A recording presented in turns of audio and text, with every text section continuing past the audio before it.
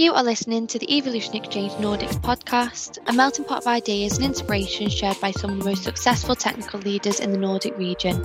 I'm Tegan, I help connect businesses with tech talent, and today I'm your host. Welcome to another instalment of the Evolution Exchange podcast. Today I'm joined by Sebastian, Sazad and Nicholas to discuss the topic of adapting your management style to suit your team. Before we delve deeper into the topic, let's work our way around the room with some introductions. Sebastian, would you like to kick us off? Sure thing. My name is Sebastian Nilsson. I work at Free Trade. We're trying to get everyone in the world investing. My job is to build the Swedish part of the company, and it's quite exciting times for us. Fantastic. And Sazad, we'll come to you next.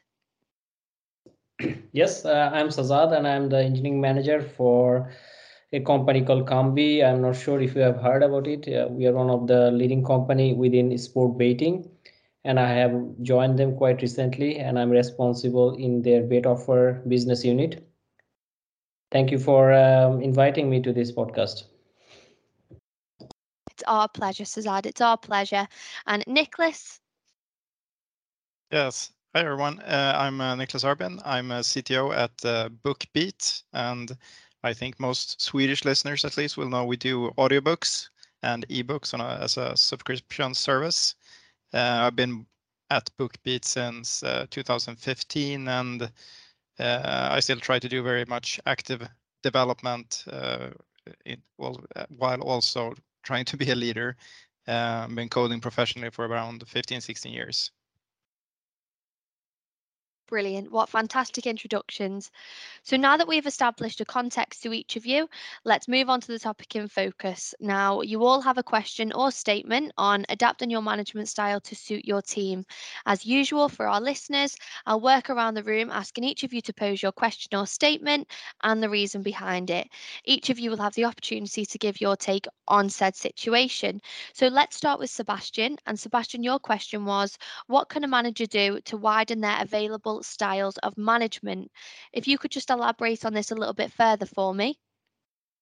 Sure. So the title of the podcast is, adapting your management style to best suit your team, and that indicates that you can adapt your management style, right? And that means that there's many different situations where you could need to adapt to the team, switching companies, different phases of the team or whatever.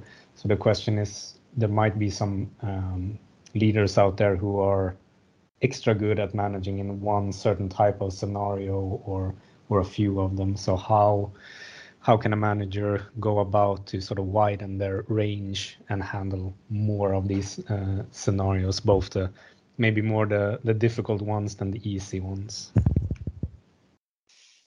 Fantastic explanation. I think that definitely sets some, foundation there for I think there'll be some counter responses and some definitely for the same thing as you. So Nicholas, what's your take on this?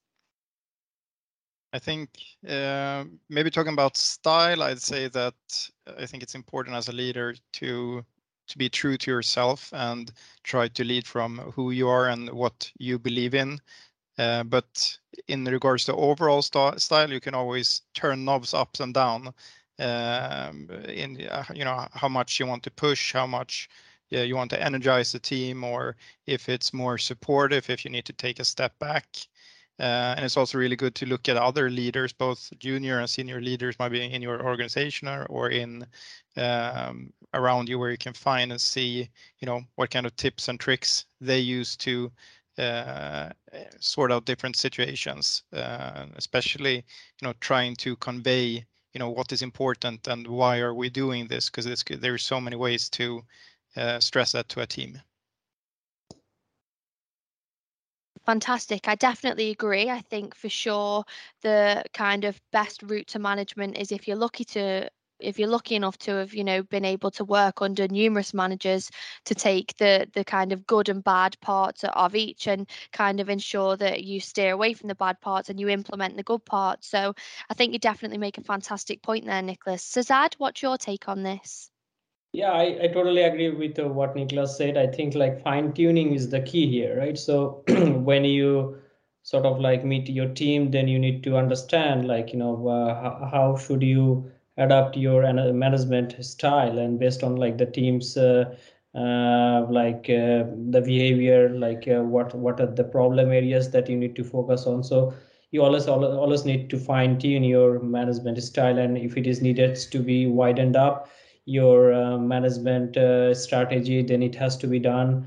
Sometimes it can be like taken some insight from other managers, maybe like the my managers and so on. So you always can take like inputs from other stakeholders, maybe like people from the team members and so on. So it's always like you can take insights from different directions and so on. Brilliant. I think you're coming from a very a very good standpoint there, more of an understanding point where you need to be more considerate of the whole team's feelings really, and think how your actions may the repercussion it could have on the wider team. Fantastic. I think you both make brilliant points. Sebastian, how do you feel just as a summary on that? Yeah, no, it makes a lot of sense. The things that I had in mind that maybe was like good ways to get to the core of how to do this is, of course, the obvious ones to read or watch a presentation on different companies that has been different phases. Facebook, they're struggling to innovate, while maybe smaller companies are more like they know what the goal is to be feature complete before they can start innovating, and exposing yourself to these kind of different scenarios would be one way to do it. But yeah, these are all good versions to sort of get a wider array of experiences. Okay, great. And just as kind of a side note on that, then Nicholas mentioned about kind of the idea of turning a knob up, up on the management side of things, or turning it down when necessary. Sebastian, when do you think this is the case? Because often turning the knob up on management style can be seen as micromanagement. So when does it kind of reach this point? Yeah, I would say actually micromanagement itself is one of the knobs that sometimes is needed. So there's sort of some known theories around different stages of a team. And in the beginning, when the teams are sort of forming, they're quite good at self-organizing, but then when they start to, everyone tries to find the role in the team, and it becomes a little bit more conflicts and things in the company or in the team, then you need to maybe go in and actually start this micromanagement. So yeah, there's definitely a lot of knobs to turn around depending on the stage of the team, the stage of the company, and the stage of the individual. Perfect, thank you. And Nicholas, I feel that you may have a response to this. Yeah, it's just micromanagement, as you say, Sebastian, but it's a very loaded word, and it comes with a lot of negative kind of feelings and thoughts about it. But another way of saying it is, helping the team out, and sometimes maybe a more junior or a newer team needs to, be led, and that's it becomes micromanagement is when it's not needed anymore, the help, I think. Absolutely, and essentially guiding the team is what you're there to do as a leader. So Zad, how do you feel about this? Yeah, I think like as Niklas has said, like micromanagement is sometimes maybe like a negative word, but in some like team culture, micromanagement is expected, and like the team is actually looking for it. Then in some like cultural aspect and so on. So I come from a different culture, and when I was working in my home country, in some cases micromanagement was really super needed. I mean, like the team members are often like looking for lots of engagement, lots of like stepping in from the managers so that the team can be well functional. But when it comes to a different work culture, then probably it is regarded as more as a like a micromanagement, and then nobody is so much appreciating it. But again, like depending on the team's maturity, and like how senior the people in the team are, so depending on that. So it's often you have to fine tune yourself, like how much you want to manage them, how you want to step back and step in, and so on. Fantastic. I completely agree with all the points made above. I think definitely one thing for us to consider as well is, we're kind of talking about working and managing and leading a team, but a team could essentially be they could have an agile way of working. It could be a cross-functional team.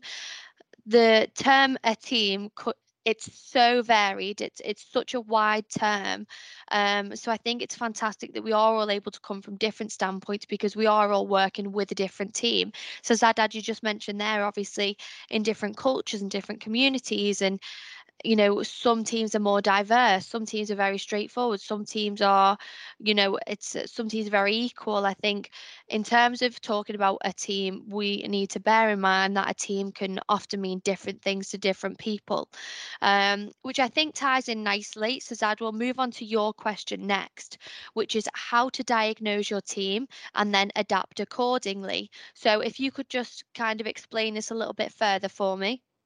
Yeah, I think the questions is kind of like related to what Sebastian has raised here. So, I mean, like when one manager is going to take over or like take the responsibility of a new team, then basically like it's all about like, diagnosing the team need, like, okay, what kind of team it is and how do you sort of like take input from different sources.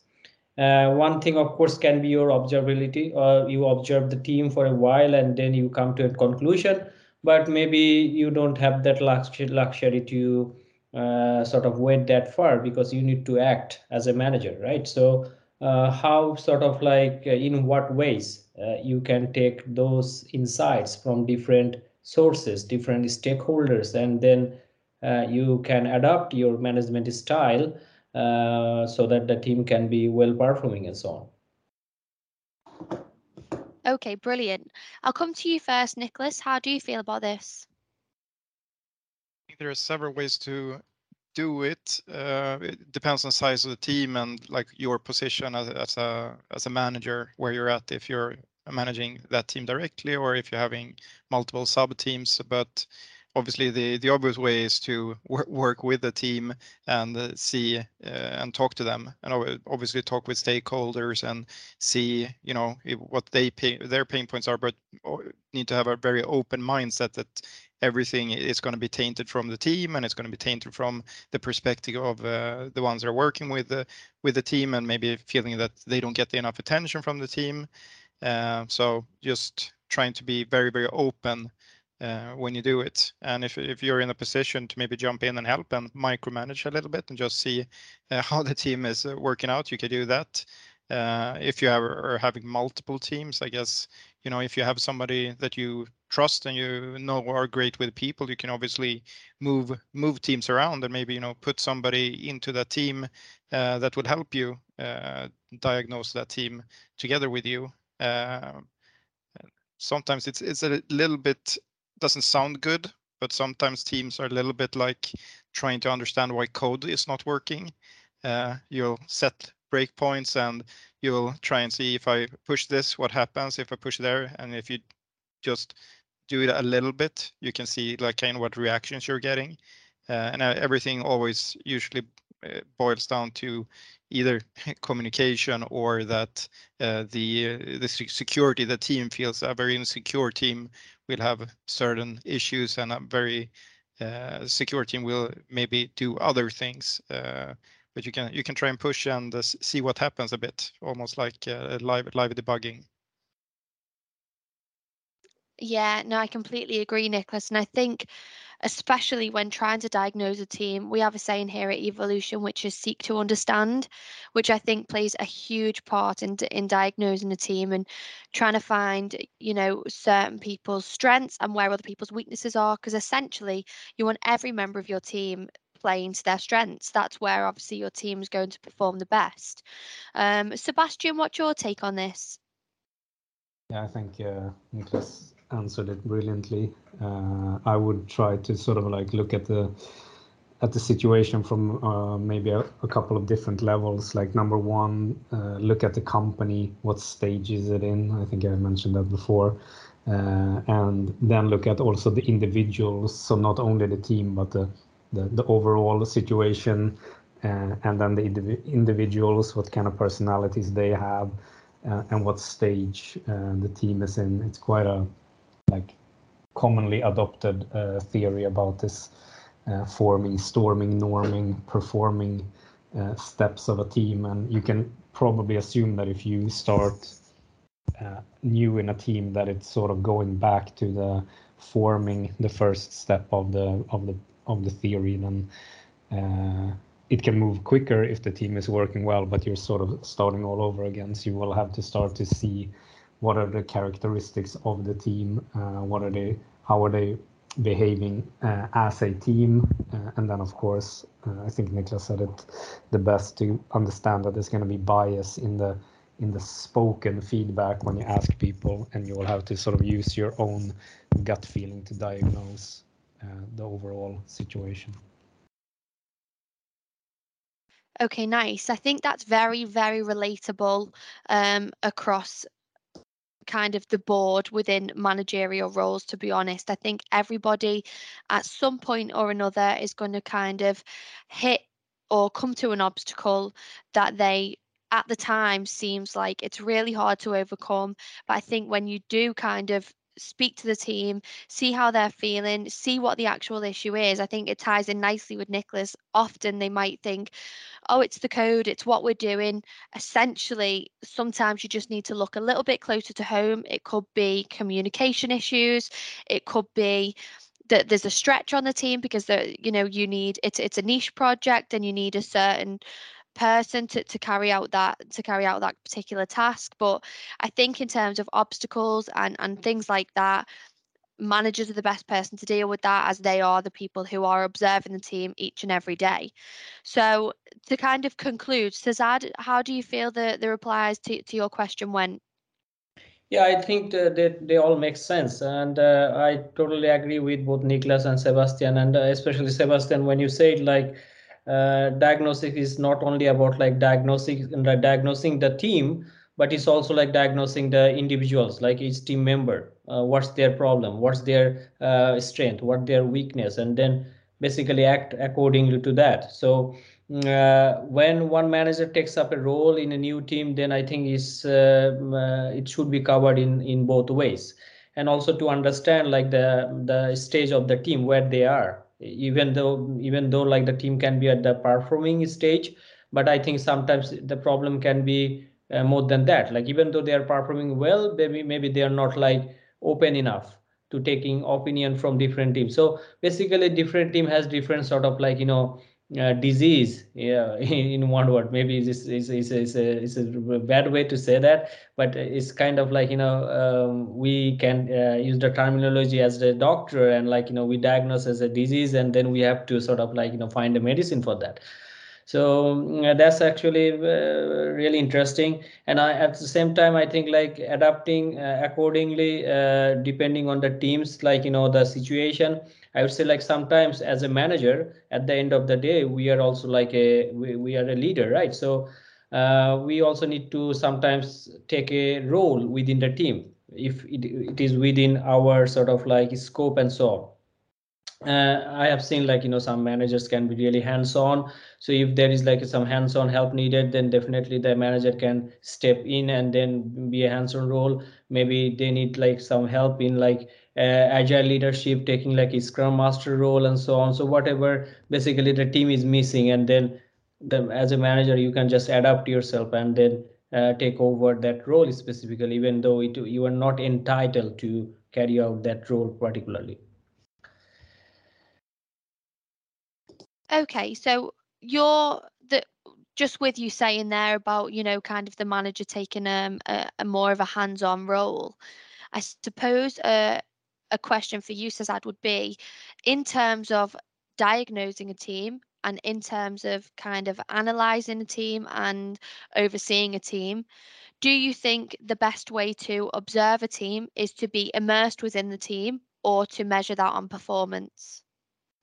Yeah, it can be done in both ways, and I think like it depends on how much time you have in your hand, right? But I mean, you cannot really just rely on one source of information. You need to take information as many sources you possibly can, and then you can talk with the stakeholders, you can talk with the individuals, team members, you can possibly talk with like your managers like who has probably observed the team in even a longer time.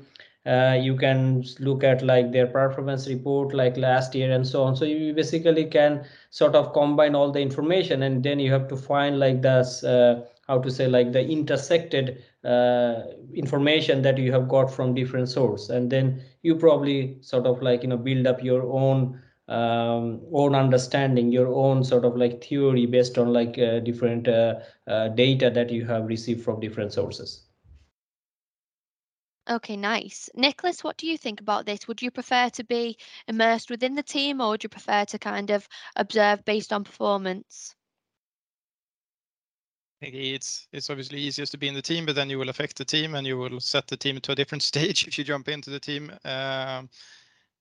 based on performance. But it's also always perceived performance because it's so contextual, and I still haven't found anybody that can actually measure performance in a team. It's pretty much, given the experience of the team, given the organization and how it works, does this amount of work and what they're outputting make sense? Pretty much, and it's very much a gut feeling. Unfortunately, I wish I had a better way to put it, or some really nice formula for it, but it's always something you have to judge. And I think it's also really important for as a manager to recognize that the team is always in a phase and it's cyclic. So it's never going to be okay. Now it's good and it's going to stay there. Or now, but that you can see from the positive side. If it's bad, it's not going to stay there either. It is cyclic, and you can help them and push them along. But as the organization change, as team members change, as the workload change, the team's going to change. Absolutely, I completely agree. I think we can all agree that management is an emotional roller coaster. Sebastian, I'm interested to hear your thoughts on this. Yeah, I don't know if I can add much more than give a little color on it in the way that like you can also talk to people individually to get a like cross-examine. No, not really, but like get everyone's views and then compare them to each other. That's a good way to also bond with people, to let them be heard and listen to what they have to say, and really like dive in that way. That's a third angle on the whole thing. Measuring just like automated numbers, like Niklas said, is next to impossible, probably completely impossible, depending on who you ask. But what you can do to really check the performance is to have goals and follow up the goals recurringly, and set a level that you find is reasonable, and see if the team and the individuals are hitting those goals. And that's still a subjective way to measure it, but at least you have something to go on, because at the end of the day you want a team to perform on a level that you, if you're the leader of it, expects. There's no like no one can come from the outside and say that they expect anything else with reason, because they don't have enough insight. Yeah, okay. I think we've definitely touched on the major point that I wanted to get across was obviously all management styles are different, but essentially it's not all about performance, but if you were to be immersed within the team, you are naturally going to upset the dynamic. You are naturally gonna, people aren't going to act the same way because their manager is heavily involved. And I think it's just about really trying to find that balance, which leads us on nicely actually to Nicholas' question, which is what part of your leadership style would you not want to change no matter what the circumstance? Now, this question really stood out to me. I think often, people will sugarcoat things and say, oh, what would you do differently? Or, what do you think are your best qualities as a manager? I would really like to know what part of your management style you wouldn't want to change. So I'm interested to hear about this. Nicholas, maybe you could just let us know a little bit more about the question. Yeah, maybe this was a little bit formulated for maybe if you're joining a new company where it's a different culture, what you're used to, and the management style of that company is different from, where you're coming from. Like, to what levels would you adapt to that new management style? What can you compromise with? What don't you want to compromise with? But I think it's also easy, an easy question is in some way to answer if you're just looking at the obvious bad things and staying away from bad management. But like, if there are any more of the more nuanced management styles that you would not want to do. Okay, nice. Sebastian, we'll come to you first. What about your leadership style would you never want to change? Yeah, to connect to what Nicholas said, I mean, the most important thing to do to start out to answer this question in a good way is that you make sure that when you're in the process with the company, to connect to what Nicholas said, is to ensure that they align with your core beliefs, right? And even if they actually don't do it very well, they've at least stated it in the in the process, and you can hold them accountable to that. But yeah, it depends on where you draw the line. It's quite hard. It depends on maybe where you are in your career early on. You might not really know, and then you sort of discover it along the way, what you find is important. But most successful companies today, I would say, ensures that they care about the individual. That's their stated goal, and if they veer away from that, then you can hold them accountable to that. That's one of their values that they've stated publicly and to you. So that's a good way to keep the boat going in the right direction. But I would guess that's my personal one after a while of experience now, that it's about the people. The companies has to make money and has to work well, but not at the expense maybe of people, but in a collaboration with people. So I find that's a solid core value that can take you quite far. And on the question of what part you should not change no matter what, as a general question, you need to find out which ones are the ones that are important to you, and which ones basically that in your mind, when you have your inner dialogue, that you say, well, if this changes, I want to look for a new company. Try to find those kind of situations and have that inner dialogue with yourself or a colleague that you trust. Yeah, I think something that ties in really nicely to what you just said there, Sebastian, was, obviously I'm a recruiter, so every day I'm speaking to you guys, line managers, hiring managers, engineering managers. But on the flip side of that, I'm also speaking to candidates every single day. Now, it's my core job to ensure that my candidates' values are aligned with, my clients' values, and values are something that's so important because it could genuinely make or break a connection within a job role. I've got people who are maybe really passionate about kind of diversity and inclusion, and I've got employers who necessarily aren't really that bothered about having a diverse workforce. Now, this is something that obviously is essential really in a working environment to ensure smooth running, to ensure personal growth, and to be an inclusive company. Now, if my client's values doesn't align with the candidate, that's obviously not a good match, no matter how good essentially the CV is. So just with what you said there on values, I really did want to highlight, just especially for the listeners, that is something that is hugely, you know, it's hugely thought of in the hiring process and from a manager's perspective, I think. Okay, fantastic. So I suppose, Sazad, what's your take on this? Yeah, I think like nothing so new to add here, but I think like every human has like their originality, right? So they have their own preferences, they have their own management style.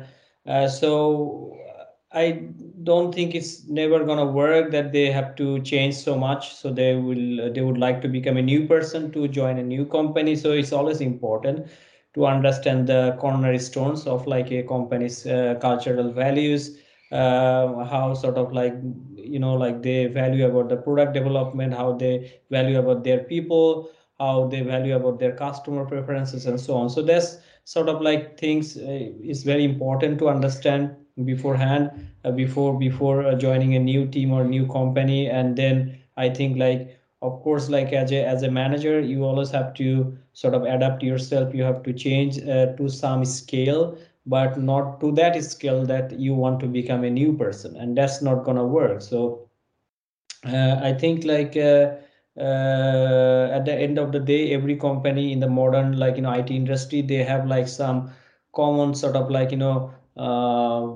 value areas that probably is sort of like universal for all the companies. Other than that, every company has their own sort of like own specialized areas, and that's something that every person should have to evaluate before they can embrace a new role and so on. Yeah, I think you're absolutely right, Sazad. You make some fantastic points there. I suppose then, Nicholas, to bring it back around to yourself, what do you think is what part of your leadership style would you not want to change? I think if we go back to where I was talking about, having these knobs and levers, turning them on and off and up and down. There may be some knobs that are some use that I wouldn't want to add to my repertoire and turn up.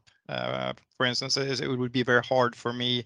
I don't think I would be successful in trying to emulate a very enthusiastic and motivating, inspirational leadership style. That's not me. That's not the way I lead. And I don't think that that would turn out well if I turned it up too much that way. But it's obviously a valid leadership style and something you can use if that's central to who you are. Yeah, for sure. And I think that's obviously a vital part of this conversation is, essentially just be true to who you are.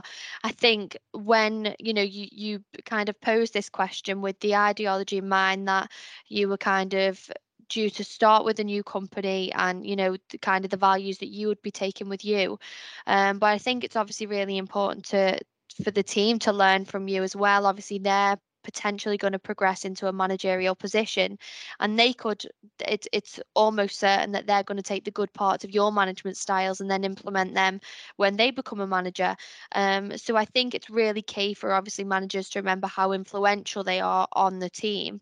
So I think in terms of management, everybody's had good and bad experiences, but it really is what you do with those experiences and how you learn from them. Um, but we've had some fantastic points raised. But I think we'll leave it there for today. This has been the Evolution Exchange podcast. I want to take this opportunity to thank Sebastian, Sazad, and Nicholas for providing their insights into the topic, and thank you for listening. And we will see you next time.